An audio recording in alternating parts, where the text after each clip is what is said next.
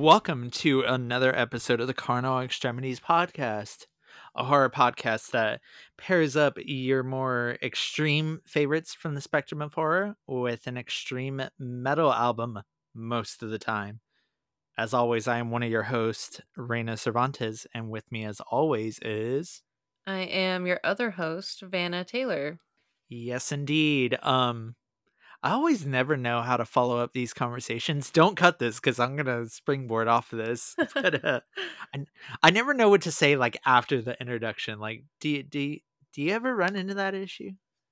Yeah, it's like an awkward little limbo, I guess. I don't know. It's like, do we jump straight in, or I don't know. I don't know how I, personal talk I we always want like a to little. do. I mean, we could get a little off topic this week. I want to talk briefly about what you've been watching this week, not related to the film we're covering today. You know, I knew I knew exactly that was where this was going. I needed an excuse. You don't understand. I needed an excuse to bring it up. Yeah, I've been watching a lot of interesting stuff this week, that's for sure. Not horror related. Yeah, this is a little, I don't know, outside of my typical fare. I pretty much almost exclusively watch horror movies. I mean, there's I don't live under a rock, so there are quite a few things that I, do also indulge in, but this specific franchise you know, I had reservations about. Um Mhm. As does everybody. I think being I used to be a frequent Universal Studios attendee. Um, and so my introduction, other than like just knowing that these are movies that are really popular, like my first real look at the movies that I've been watching recently were the attraction at Universal Studios being Fast and Mhm. Furious Supercharged. So I've been watching the Fast and Furious franchise, at your recommendation. Yes, Yeah. unfortunately, I have that effect on people. You do, but, I was like, "I trust you. Um, Mhm. I hope you wouldn't steer me wrong." You know? I would never do that. And, to put it the way I did when I texted you, I think I was, like, reverse catfished by Fast and Furious Supercharged. Yes, and I didn't ask you to elaborate because I was going to ask you in this conversation what you meant by that.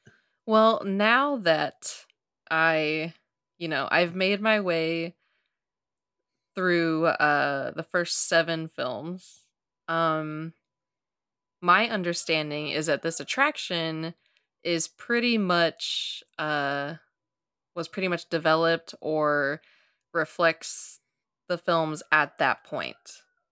Because it has Hobbs. It's pretty like outlandish, I would say. Like it's a little corny. Um, Vin Diesel jumps out of his car onto a helicopter, which is like hilarious to me. He also says the line, "Now we're moving." And that was a line that was always really funny to me. Like it was just like this really silly, campy, um, like over the top. Like I was just like, is this what It's a this thing. It's a franchise is? And it gets there for sure. But I mean, one of the things is like I did not know Paul Walker was was the main character. I knew he was an Mhm. actor in the movies, like, because that was what when he died, that was what all of the headlines were, like, Fast and Furious actor found, like, I did not know that it was, like, his franchise, and so, also, he is not present in Fast and Furious Supercharged. I believe they filmed those things or whatever after 7, Mhm. So, Yeah, um, I believe Supercharged was actually added to the studio tour around 7's release or post-release, yeah, it would make maybe sense 8? because they talk about Shaw, which, we get in, like, 6 and 7, right? I Mhm, think, and then, Hobbs is a character from, like, 5 forward, right? Or 4? mhm. No, And 5 so forward. 5 forward, so it's, like, definitely, like, that era, and, of course, Paul Walker's character is not present, so, like, I thought that the movies were just, like, Dom, Letty, and then, like, Roman and like, I thought that that was who was the main, like, not my beautiful baby boy, Paul Walker, Mhm. and Rest in peace. yeah, rest in peace. So I don't know, I didn't realize it had, like, I mean, it's always been kind of, like, silly, like, it has comedic elements, but, like, when I watched the first Fast and Furious movie, I was, like, in shock. I didn't realize that it had, like, a much more grounded, um, like, start. Like, it wasn't, Mhm. what Fast and It's got Furious Supercharged is until later in the franchise, so I don't know, and by that time, you, like, fall in love with the characters, you're just kind of along for the ride at that point, but yeah, I just didn't really expect to, like, really love it as much, and also I think being, from SoCal, um, Mhm. and growing up in the early 2000s, like, the first one especially, like, it feels so nostalgic, like, I feel like I was there. I don't know, and it's, like, Yeah, hot and I sweaty, and, like, the music is amazing, like, I don't know, it just felt like it is everything that I would love in a movie, and I am sad that I, you know, had this view of the franchise, like, yeah, I guess what people can say whatever about all the crazy sequels, but I just was like, I don't know, I wasn't expecting that, that's for sure. I it goes back to what I said when I texted you. I was like, "That's a movie that feels, like, very intertwined with my own personal life," growing up in Southern California in the early 2000s in the Inland Empire, like, I'm not gonna say where I live, but, like, they literally shot the finale to the first movie in my hometown. Yeah, and, I don't know, it obviously takes place in LA, but it's not the, like, Hollywood LA. It's like, you know, the parts of LA that looks Downtown. like where I live, and, like, Mhm. it's so hot, and it is just dirt and desert and lots of auto body shops, and, um, I don't know, this is a little, like, I guess, an adjacent, or maybe, like, a sister of this subculture, but, like, I grew up, in a family that races dirt bikes and things like that, so even some of the, like, brand names that get flashed Ah, and, West Coast choppers. and, going to the desert, every vacation you got, or going out to Glen Helen Raceway and, going to Supercross, motocross, like, so, like, some of those moments, like, I think I mentioned the race wars scene in, uh, Furious 7, I was like, "This literally, like, feels like so many moments I had," like, all the tents, like, all the brand names, there's, like, the Monster Energy tent and, like, Monster Energy girls and, like, Dom's drinking a Red Bull, and I'm like, "Oh my gosh, this is, like, giving me war flashbacks," like, you know? So something about that, like, it makes me nostalgic for those kinds of, subcultures that I did grow up in, but yeah, and I don't know, it's just, like, Paul Walker is so magnetic, like, I just Mhm. I'm so drawn to his character, and I guess I love Vin Diesel, like, but I think I even underestimated his abilities, or credibility, I guess, as an actor in these movies. Again, Mhm. because Fast and Furious Supercharged, because it's an attraction, it's just kind of like the gimmicks and things like that. It's not really a good representation, I think, of especially the earlier movies. But yeah, that's a really long-winded to say way to say that I've been watching the Fast and Furious movies and I love them. Reina has converted me. The Church of Nos Yeah. grows by the day. Yeah, which you know, has also gotten some attention on Twitter a little bit.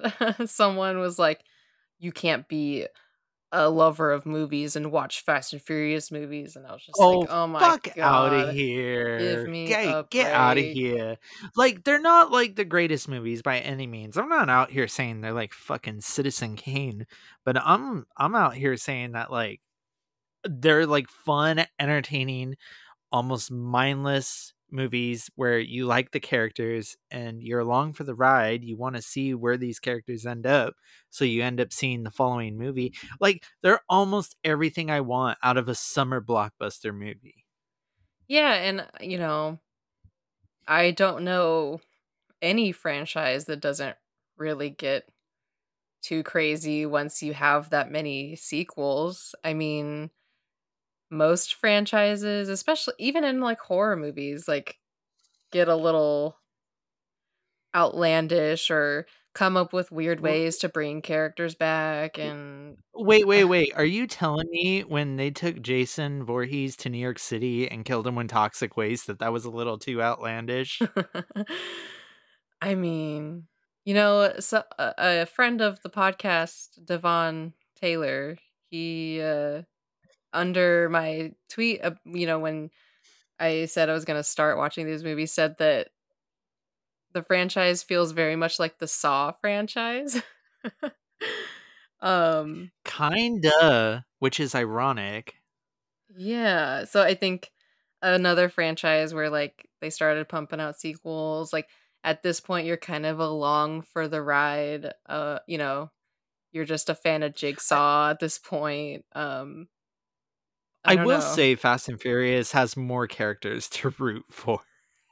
Oh yeah, As definitely, much but as much as I love the Saw franchise, by the time you get to 7, you're just like, "Man, I don't fucking like anybody here." but I think it's an interesting like comparison. Like not just Saw, but like you mentioned Friday the 13th movies where Mhm, you're at this point you're just at this point I'm family, so I got to see what's going to happen next, like mhm. I don't know. Yeah, it's been an interesting way to pass the time. Uh, watching a lot of movies where people drive cars instead of the typical horror movies that I usually use my spend time or free time to watch. But we are here to talk about a horror film. Yes, Isn't we that are. right? We are. What one that's not without its controversies. I know that was a wild segue to go from like hell yeah, Fast and Furious to like, oh, now into the controversial horror movie topic and discussion. Listen, I never claimed to be the queen of segues, but we gotta talk about this at some point. Um, today's episode we're covering the fourth and final film in our Alamo Drafthouse series that we programmed for Drafthouse LA. And this one is definitely the most like divisive horror film that we programmed, I would say. No? Yeah, I'm sure we will get into it when we talk about our thoughts, but even I on my initial viewing, I wasn't quite sure how I felt about it. Yeah, I don't know. I guess controversial is a word that is used, but I'm sure it won't be the first time. It's definitely not the first time, and it won't be the last time we talk about something that's a little divisive or controversial on this podcast. No, it won't be. As I'm looking at our upcoming slate, I'm like, Mm. okay. um. Anyway, should we just dive into this one? Let the audience know what we're covering. I think we shall. Alrighty. The movie this week we're covering is High Tension, directed by Alexandre Aja, written by Alexandre Aja and Gregory Lusaver, starring Cécile de France, Mai Wen, and Philippe Nahon. The film follows two best friends, Marie and Alexia, as they decide to spend a quiet weekend at Alexia's parents' secluded farmhouse. But on the night of their arrival, the girls' idyllic getaway turns into an endless night of horror as a ruthless serial killer begins to murder the family one by one.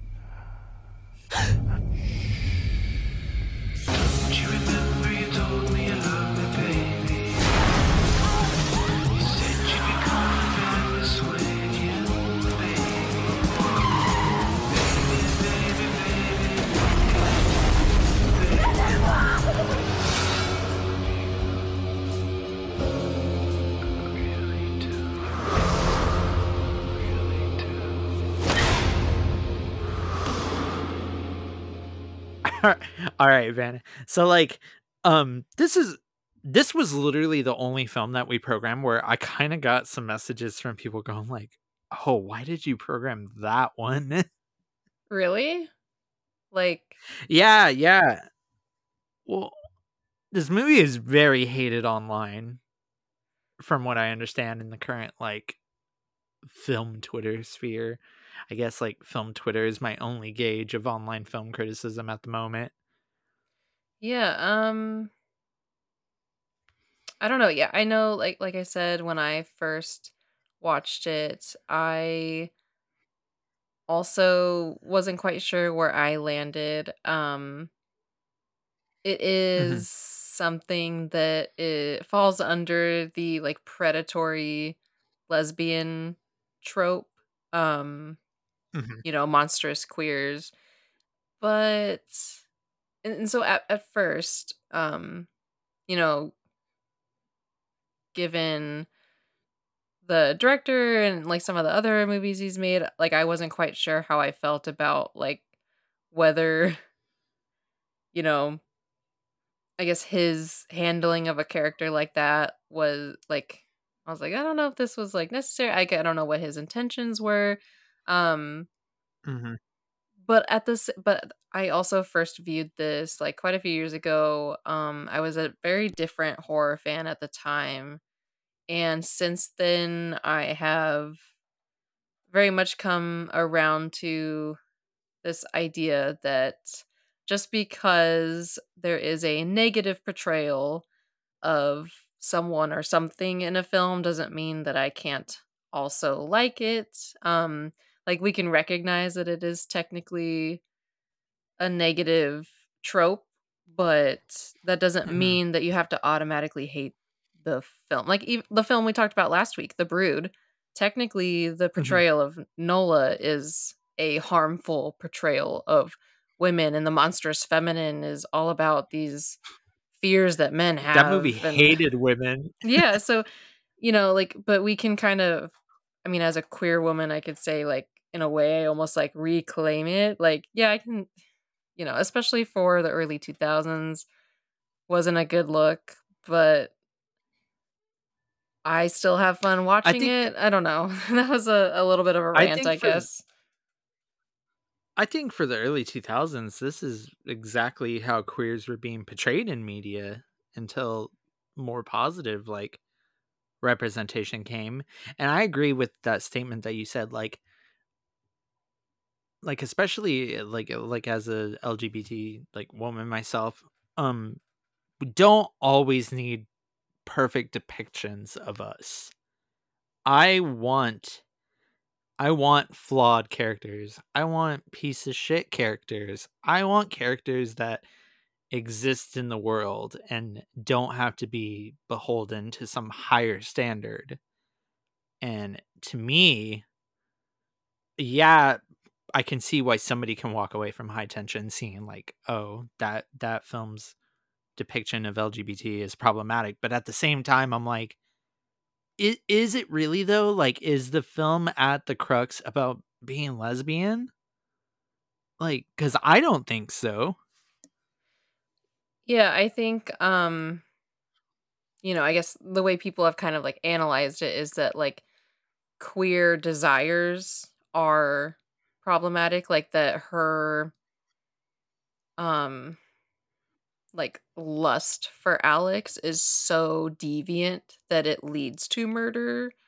Um which like in the history of queer representation, like that just that kind of in itself, like that the a lust for um someone of the same gender or something like that, like that lust itself is like a seed of deviance that leads to other deviant acts. But that's obviously a very Mhm. like outdated idea, but again, like within the like landscape and history of queer representation on film, like that's not the first like I don't think the fact that High Tension is not a film that gets a pass when like so many other people love other films that are just as um If stereotypically if negative or something like that. Yeah, like if we're out here in the world reassessing sleepaway camp as like an empowering trans allegory in the modern era, we could give another look at High Tension. Maybe not like saying it's empowering or anything, but I see it less as an LGBT film and more as like a film about somebody that just has a psychotic break. And for all we know, there were probably many factors that led up to this, not just her lesbianism leading up to it. Spoilers, by the way. If you have not seen this movie, we are just spoiling the shit out of it. Yeah, I think like in a way like it's not about the fact that she's lesbian to me. Like that is not like my main focus. It's that the character is a murderer or has a psychotic break, and whether like her um sexual orientation is like neither here nor there.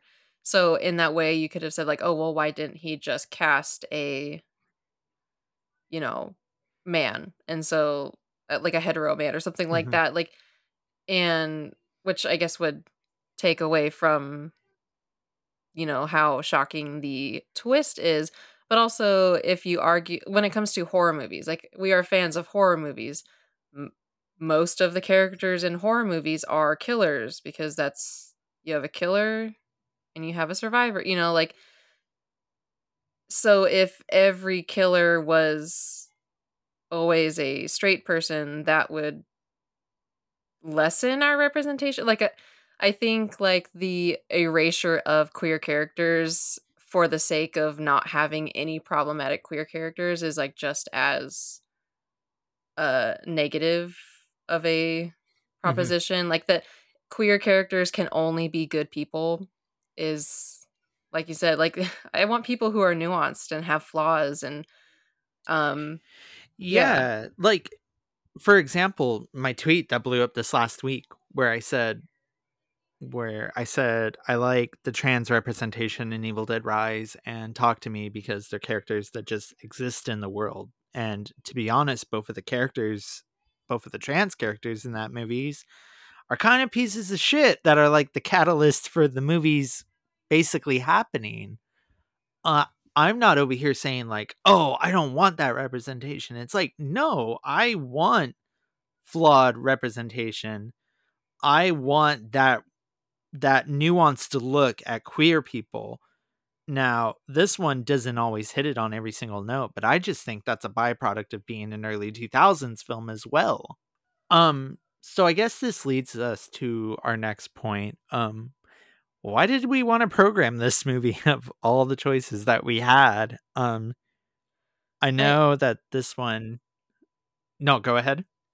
I mean, it's technically a new French extremity film. Um, We needed that French like representation.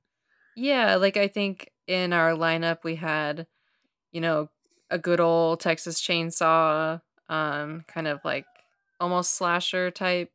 We had a Japanese film, a Cronenberg film, and then we had a French extremity film. So we had like a film from, four different subsets of the horror genre that like mean a lot to us. Like I know I'm a huge fan of French extremity films. Um High Tension isn't Mhm, first on my list. mhm. But I think kind of this controversial element we've been talking about is I think a really fun conversation for an extreme horror podcast. It also kind of being able to see it at Alamo, and it was, a 35 millimeter print. I think it also gave Yes, me a whole new appreciation for it, actually. So, yes, special shout out to Jenny Null from Alamo for somehow finding a 35 millimeter print that we had no idea there was even one in America. yeah, that was a surprise. And like, I was just kind of shocked that I was like, we get to present this? Like, I am honored. Oh yeah, it was truly a tremendous honor to present this one, and was kind of surprised at how many people showed up for the late showing of that one. Yeah, I wish more people, got to come. I know it was super late on a Friday night, but like, Mhm. how often are you gonna get to see a 35 millimeter of high tension? But I guess I didn't realize that so many people didn't like it, like that you were getting, messages from people that were perplexed. So maybe that has something to do with attendance. But the amount of people that did show up, I was still like, y'all rock. I love you. Yeah, hell yeah, we love you sickos. Yeah. Bunch of weirdos spending their Friday night watching High Tension. Some people there like solo. Yeah, I was like, that would totally have been me. Like that time I did see Ichi the Killer at the Frida, I was there by myself. So I was like, you know, I understand you weirdos who go see weird movies by yourself because no one wants to go with you. This film was also Alexandre Aja's breakthrough into the mainstream, and kind of was, I don't know, extreme cinema's breakthrough into the mainstream. Lionsgate acquired the distribution rights to this film around the same time that they had put out Saw. So they were building up a reputation for just putting out these like mean, nasty, fucked up films. But Alexandre Aja would later go on to make plenty of American films of his own, such as Mirrors, The Hills Have Eyes remake, and one of my personal favorites, Piranha 3D, um, which was written by the writers of the new Saw movie. So in a way, it it kind of came full circle. Yeah, I did not realize that he did that Piranha movie. I remember watching that.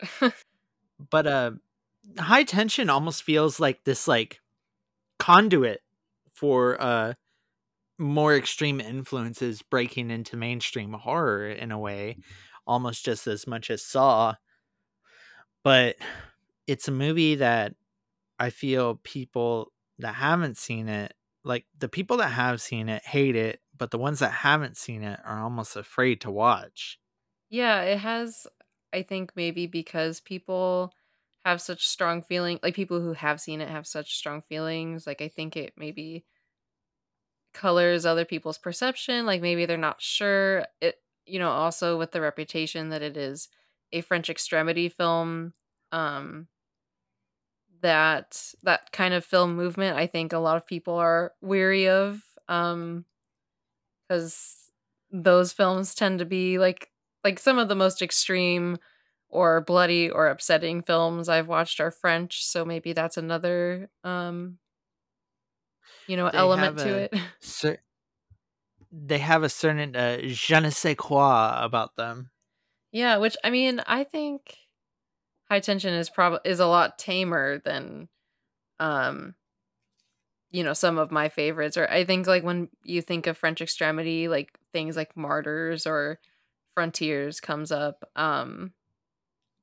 This one, I mean, it is tamer, but it does still have its moments. That's for sure.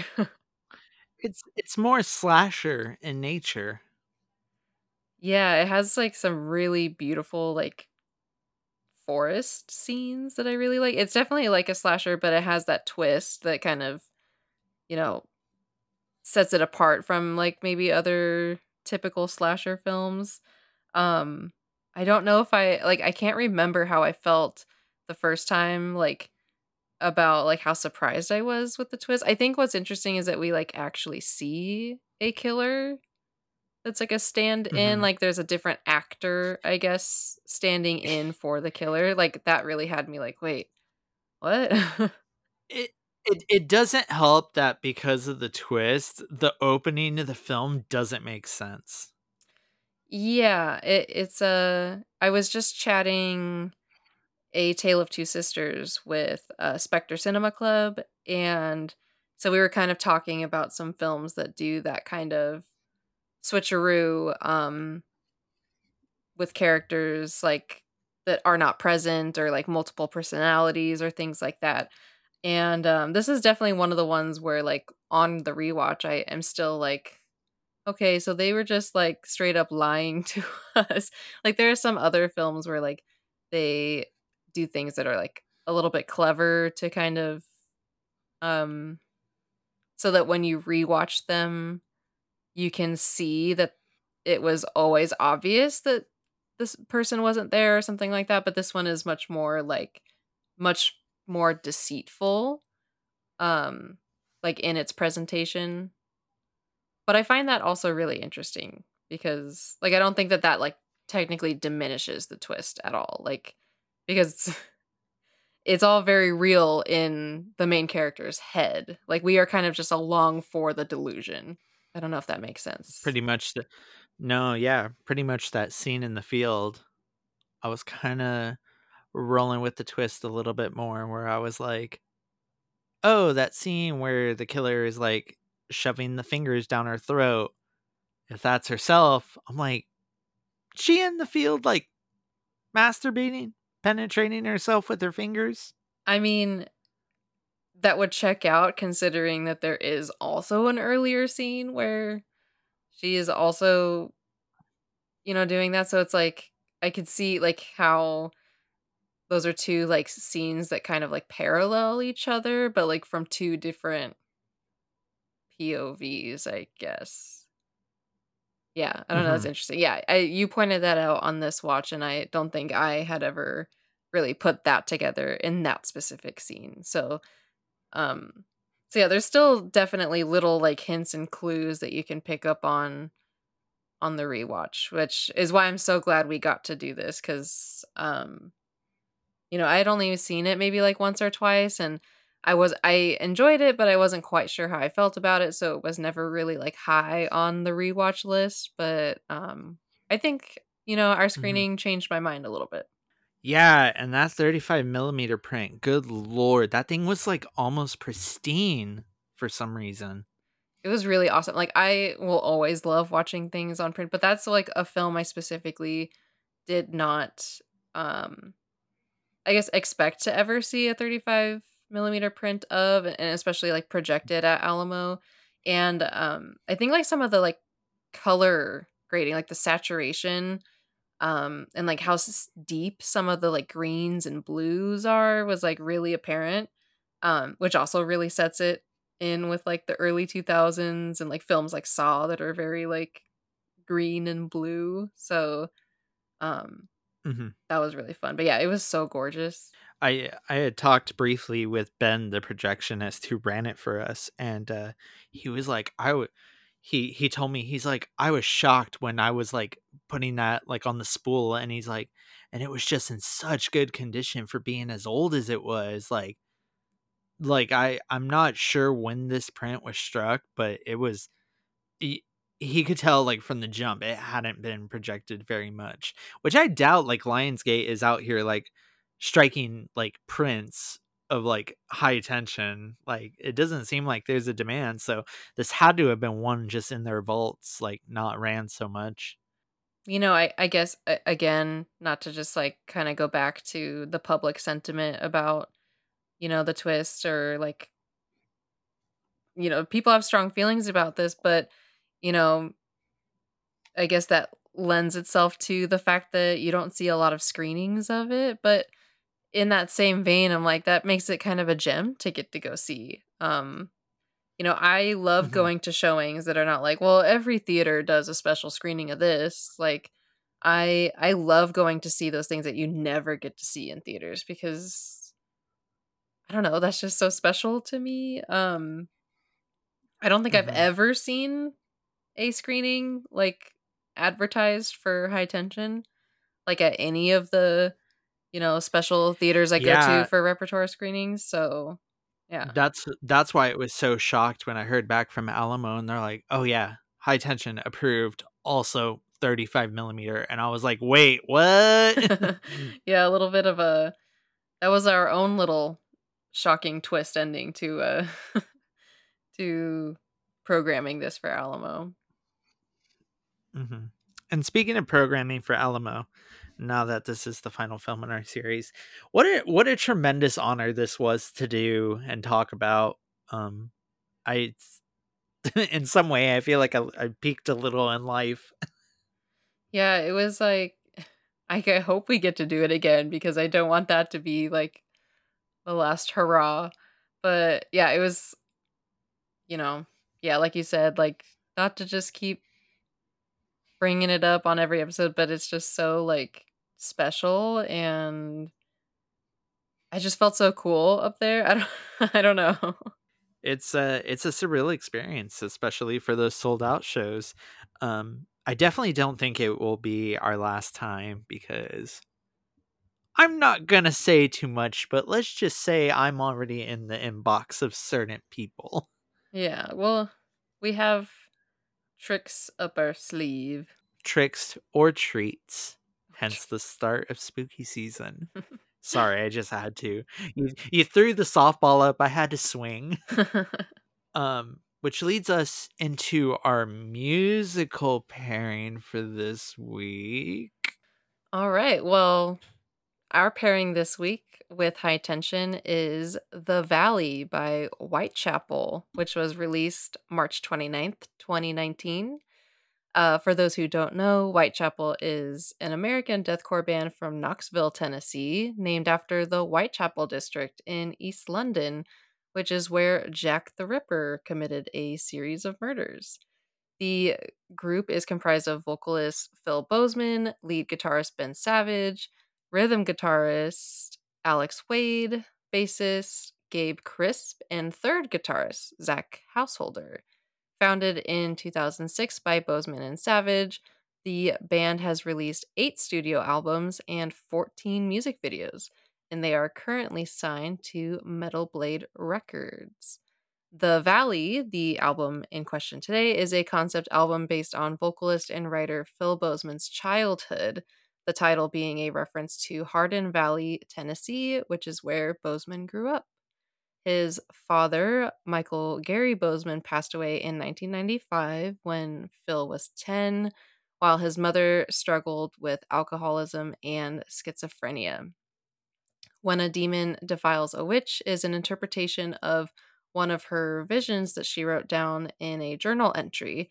She eventually remarried, but Bozeman's stepfather turned out to be abusive towards the both of them. and Bozeman has since called him a predator and holds him responsible for introducing his mother to crack cocaine, which did eventually lead to her death via drug overdose. So, some very bleak stuff. This was your choice this week. So do you want to talk a little bit about why we put this with high tension? Yeah, so Whitechapel has always been a band I listened to since I started listening to like extreme metal in high school. Um their album This Is Exile really got me into them and kind of the deathcore genre as a whole. It was like them and Suicide Silence were like the top dogs in deathcore. Um and I fell off, admittedly. I didn't always listen to Whitechapel over the years. And I was reintroduced to them recently with this album, The Valley, which was marketed as quote unquote based on a true story, which you don't see too much in music, like at all. Um, and the way that Whitechapel has grown sonically from like my days of listening to them, where they were just like brutal, like beat down, like deathcore. Now they're like sonically mature and tackle mature themes that you don't see too often in metal music. For example, the song that you mentioned, When a Demon Defiles a Witch, is straight up about like one of his mother's journal entries where she struggled with like, I think he said in an interview with Revolver that she was diagnosed with like 38 different personalities, and like to the point that they would have like each personality would have like different handwriting. And it's about this entry about how one of her personalities was tormented by this demon named Mykar, and in a way, he felt that demon was his stepfather that was basically like turning her life to turmoil and whatnot. I selected The Valley for numerous reasons. First, I feel like it's a very grim album. There's not a lot of hope on this album. It's an album that delves into like the darkest places, not only physically, but mentally and emotionally as well. And secondly, I chose The Valley because obviously, Bozeman's mother and her struggle with schizophrenia and the multiple personality disorder, in a way, like doesn't exactly mirror high tension, but it's another take on like that state of mind. If am I making sense? Am I rambling? No, yeah, I think, just the simple connection of someone suffering from, multiple personalities, like our main character is, definitely suffering from, having this other um, you know, personality that, through the film is the killer.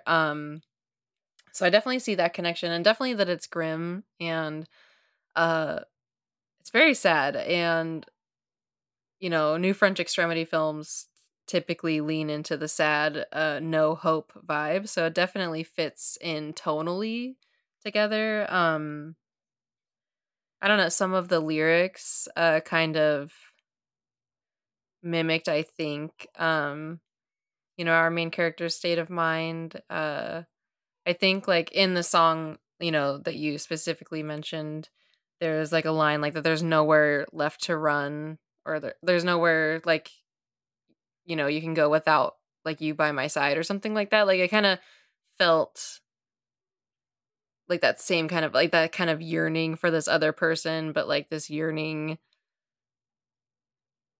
turns into something grim and murderous. I don't know. It just kind of had like, some of the lyrics gave the same vibe that High Tension was giving. Um, but yeah, I've never listened to this album before, and I was familiar with Whitechapel, growing up listening to this kind of music, but I too hadn't really listened to them for a really long time. Um, I asked my boyfriend, like, I was like, "Have you listened to this one album. He's like, "Is that the one they released like a few years ago?" No, I don't really listen to them anymore. Um, so I wasn't quite sure what I was in for, but it was definitely different. Um, like Phil's clean vocals, like the when the cleans came in, I was like gagged. I was like, "Okay, this is like hitting a little different." Like they're still really good. Like obviously it's giving that kind of deathcore like but there's still that going on, but there's this twist to their music. Like I think the word we've used is mature, like they feel like mature musicians. And I think like it's always fun, kind of like we talked about last week with Cronenberg, like being able to work through your own trauma with your art. I think it's really beautiful that he got to kind of work through these feelings about his mother with this album. Like, so yeah, definitely, definitely gonna be listening to this more often. Like, I'm glad we kind of Mhm. brought this, pairing up. It's it's kind of a lot to take in. Admittedly, the first time I ever heard this album and like read, because I always do that whenever I listen to an album, I read along the lyrics just to kind of take everything in. Mhm. I ended up crying by the end of the album.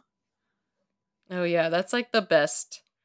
I mean, I guess not everyone likes to cry, but I think that's so beautiful. Like, I love doing the same thing where you kind of read along and you're really truly understanding what the song's about, so I love that. Hmm.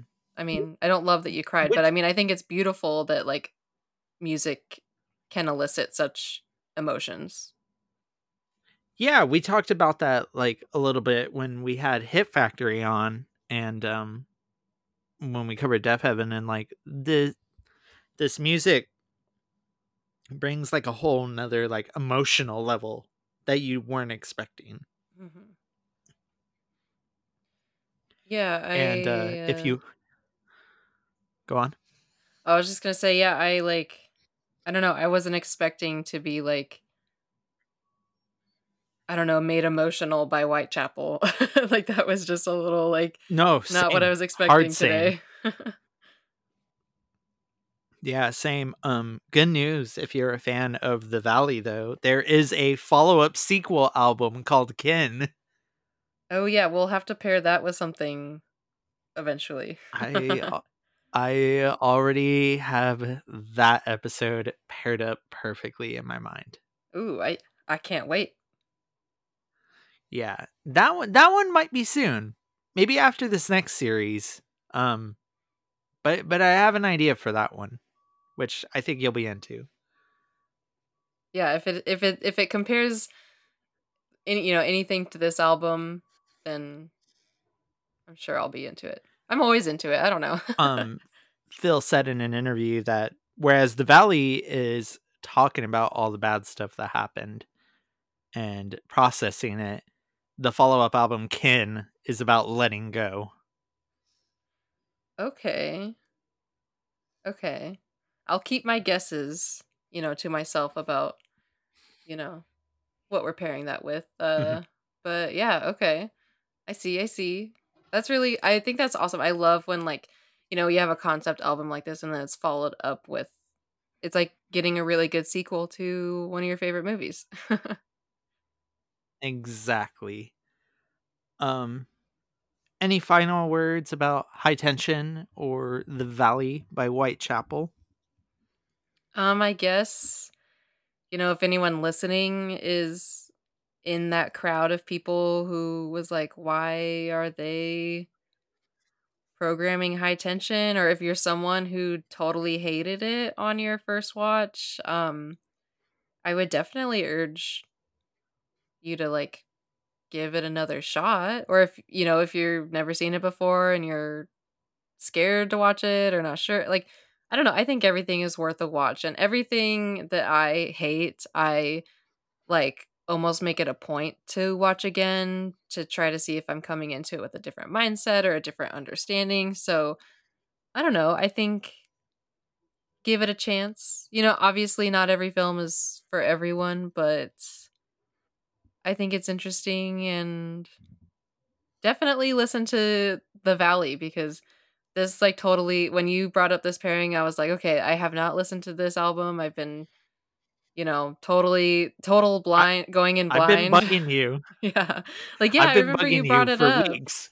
Yeah, you brought it up, and I was like, "Okay." Like, it sounds cool, but it's not, at the top of my to-do list. But now I'm like, "Oh, dang. I'm gonna listen to that whole thing." Like, that's definitely going on my, like, emo playlist.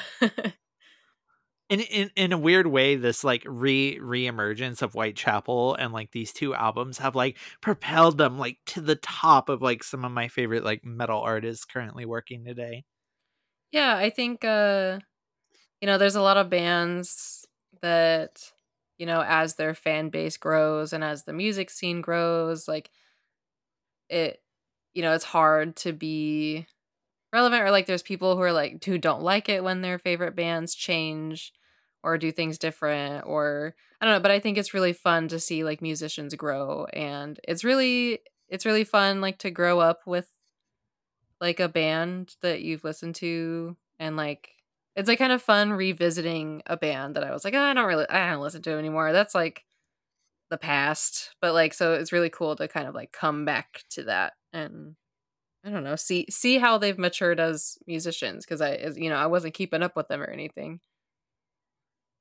Hmm.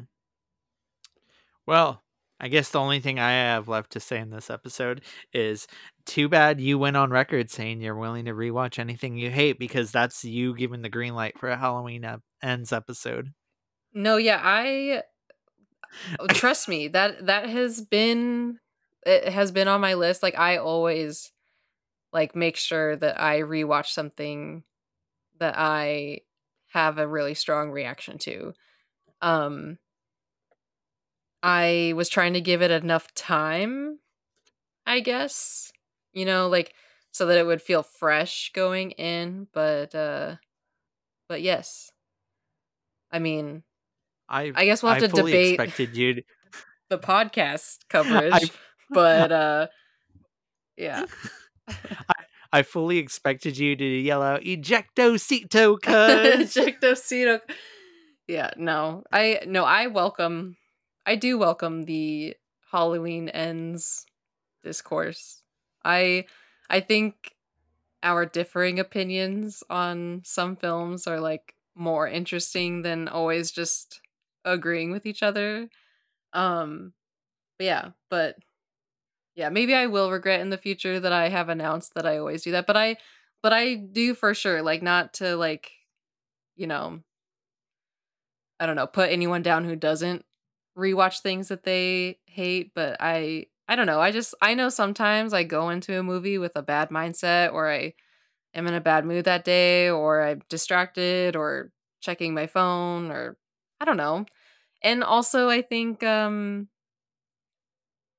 sometimes just time or other films that come out give you new perspective on older films. I don't know. I just urge anyone to give things another shot. Don't have to say you have to like it the second time, but at least give it another shot. Rewatch High Tension is what we're saying at the end of the day. Yeah. Like I said, not my favorite film, not my favorite French extremity film, not my favorite queer representation, but it's still worth a watch. And on that note, Vanna, where can people find you on social media? What do you got going on? Well, as always, I am at Siren Death Cult on all of the socials. I try to do blog posts or my own reviews on my blog, sirendeathcult.com. There may or may not be a review of Saw X coming soon, as well as coverage of Saw X in the upcoming issue of Fangoria. But Reina, where can people find you? You can find me on all social medias at JFC Doomblade. You can find my work also being published on sites such as IGN, Fangoria, Bloody Disgusting, and many other websites. Time all over the web. You can find the pod on Twitter/X and Instagram at CarnalEXPod. You can also find us on Apple and Spotify. Please leave us 5 stars. It allows the algorithm to show us off a lot more. Also, shout out to the person that left a 4-star review that said nothing but the word nipples. That review that got a killed good. me. Yeah, that was really funny. I'm also going to take this opportunity to announce our next series in the pod. We're covering Japanese extreme cinema next. We have about 8 or 9 episodes planned, with a bevy of guests. We'll be covering some staples and some out-of-pocket selections. Yeah, I'm excited. We already did Ichi, so everyone knows we are fans of Japanese cinema, but I'm excited to get in neck deep. I think I'm most excited for the finale just because of how out of pocket it is. I think it actually makes so much sense, but we'll get there when we get there. Yeah, we got some time. We don't know which one we're gonna kick it off with, but we're kicking it off next week. So until then, thank you for listening, and thank you for supporting our Alamo Drafthouse series.